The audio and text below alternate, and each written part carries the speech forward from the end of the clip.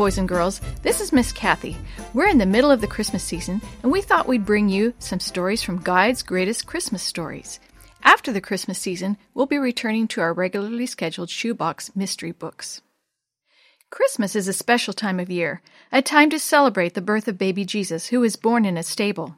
Shepherds, after being serenaded by angels, rushed over to find the baby lying in a manger. Wise men, carrying gifts of gold, frankincense, and myrrh, followed a bright star until it led them to the baby king. What about you? Will this Christmas bring you closer to Jesus? I hope so, and I hope that the Jesus of Christmas will live in your heart throughout the year. Helen Lee Robinson, Editor. A Christmas to Remember by O.J. Robertson. What are we doing special for Christmas Eve? I asked Dad as he came from the barn with the evening's pail of foamy milk. He set the pail on the kitchen table, washed up at the sink, walked to the cook stove, and held out his hands to dry. Your mother and I have talked about it, Angie, he said. We don't think we should tell you yet. Mom nodded as she got the strainer and jars and began to take care of the milk. Can't you tell me a little? Are we going to the Spencers for another party? I'd like to hear Herb and Todd and Sonny sing carols. The Spencer boys are working in Ashland. They may not be home for Christmas. Will we take Ranger and go sleighing? Jason and I would like that. You forget Ranger has a lame foot, Dad answered. Besides, it's more special than that. My 4-year-old brother Jason, awake from his nap, tumbled into the room. Me dweamed 'bout Quizmas, he exclaimed. We all laughed. I couldn't eat much supper because I was thinking about what was so special that Dad wouldn't say a word.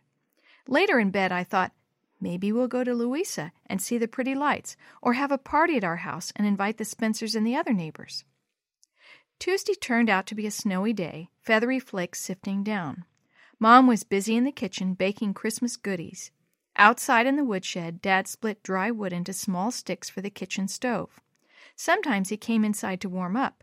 Then he'd go back out, maybe down to the barn to feed Ranger and the cows, or to throw corn to the chickens. After dinner, he sat in the living room and read a farm magazine. Tomorrow should be a clear day, he said. Would you like to go find a Christmas tree? I sure would, I answered. I liked hunting Christmas trees. I wished it was tomorrow now. If it were, our special celebration would be one day nearer. Wednesday, the sun shone shimmering pink and smooth like satin. Dad and I went for the tree. He swung an axe over his shoulder, and down the snow-spread road we plodded. At Mrs. Spencer's house, we stopped. Let's see if she wants a tree, Dad said. Ed Gilbert, you're thoughtful as my own boys, Mrs. Spencer exclaimed. I'd like a little pine. If the boys get home from the city, a tree will cheer them up. We found 2 nice trees, a small glossy pine for Mrs. Spencer and a tangy-smelling cedar for us. That evening we trimmed our tree. Our decorations were simple, tin can ornaments, bits of cotton, and red crepe paper streams.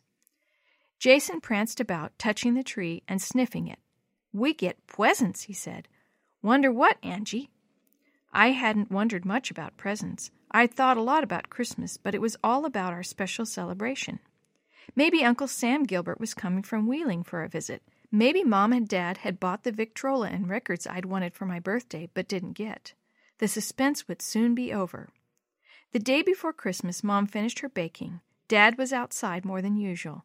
He led Ranger, still limping, to the creek to drink. What else he did, I didn't know. I wondered if he was busy preparing for our special Christmas activity. The day passed slowly. I secretly watched Mom as she checked our heavy coats hanging in the closet. It was a sure sign we were going someplace. She said she'd fix supper for me to watch Jason, and when he woke up to help him put on clean socks before he put on his shoes.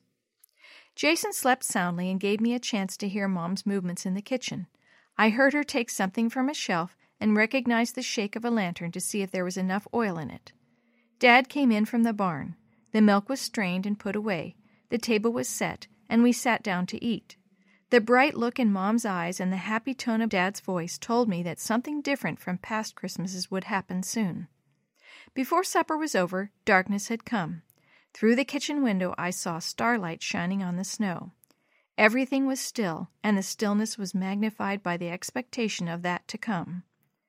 Jason's warm clothes are laid out in the bedroom, Mom said, rising. Put them on him, Ed, while Angie and I wash the dishes.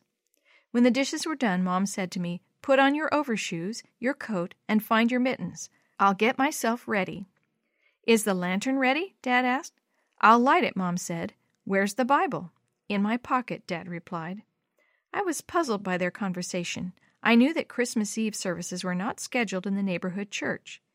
Dad spread ashes over the fire. Mom blew out the lamps, and we stepped out into the cool night. Many stars shone. We could see Mrs. Spencer's light glowing in the darkness. Dad, carrying Jason and swinging the lantern in his free hand, started down the road. We didn't walk far. Mom opened the barnyard gate, and we followed a winding path to the barn. The doors creaked as Dad pushed them open, and they creaked again as they closed, shutting us inside. Bales of hay had been arranged to make a partial enclosure on the floor. Dad hung the lantern on a hook attached to a rope suspended from timbers in the loft. Ranger moved in his stable. A cow lowed in her stall. Dad spoke as we sat down on bales of hay inside the enclosure. "Christmas celebrates Jesus' birth in the manger," he said. "In the past, we've gone sleighing, partying, and doing other things, but this year we wanted you to know that Christmas is more than doing those things and getting gifts." He took the Bible from his pocket. "I'll read from Luke," he said, but before he could begin, there was a call at the door. "Hello? What's the matter in there?"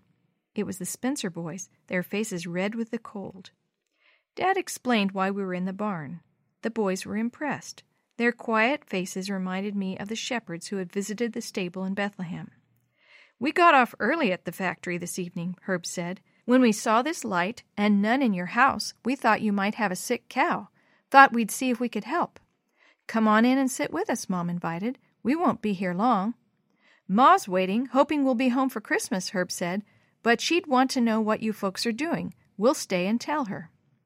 The barn was still while Dad read the first 20 verses from Luke chapter 2.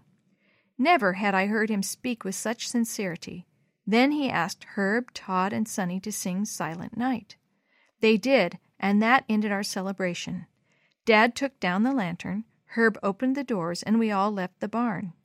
No one spoke as we walked to the gate. There, the Spencer boys said good night and went down the road. Before we reached the house, I looked back at the barn, outlined tall and dark, and there in the sky, slightly above the ridge of the barn, was the brightest star I had ever seen, just like the Star of Bethlehem. Since that Christmas Eve, when we celebrated Christ's coming in the barn, I've observed Christmases in country villages, small towns, and big cities.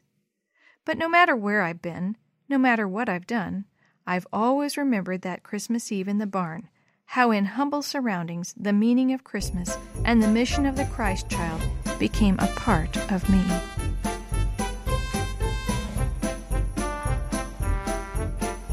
The story you have heard today is from Guide's Greatest Christmas Stories, a compilation from various writers for Guide magazine, edited by Helen Lee Robinson and used with permission from the Pacific Press Publishing Association.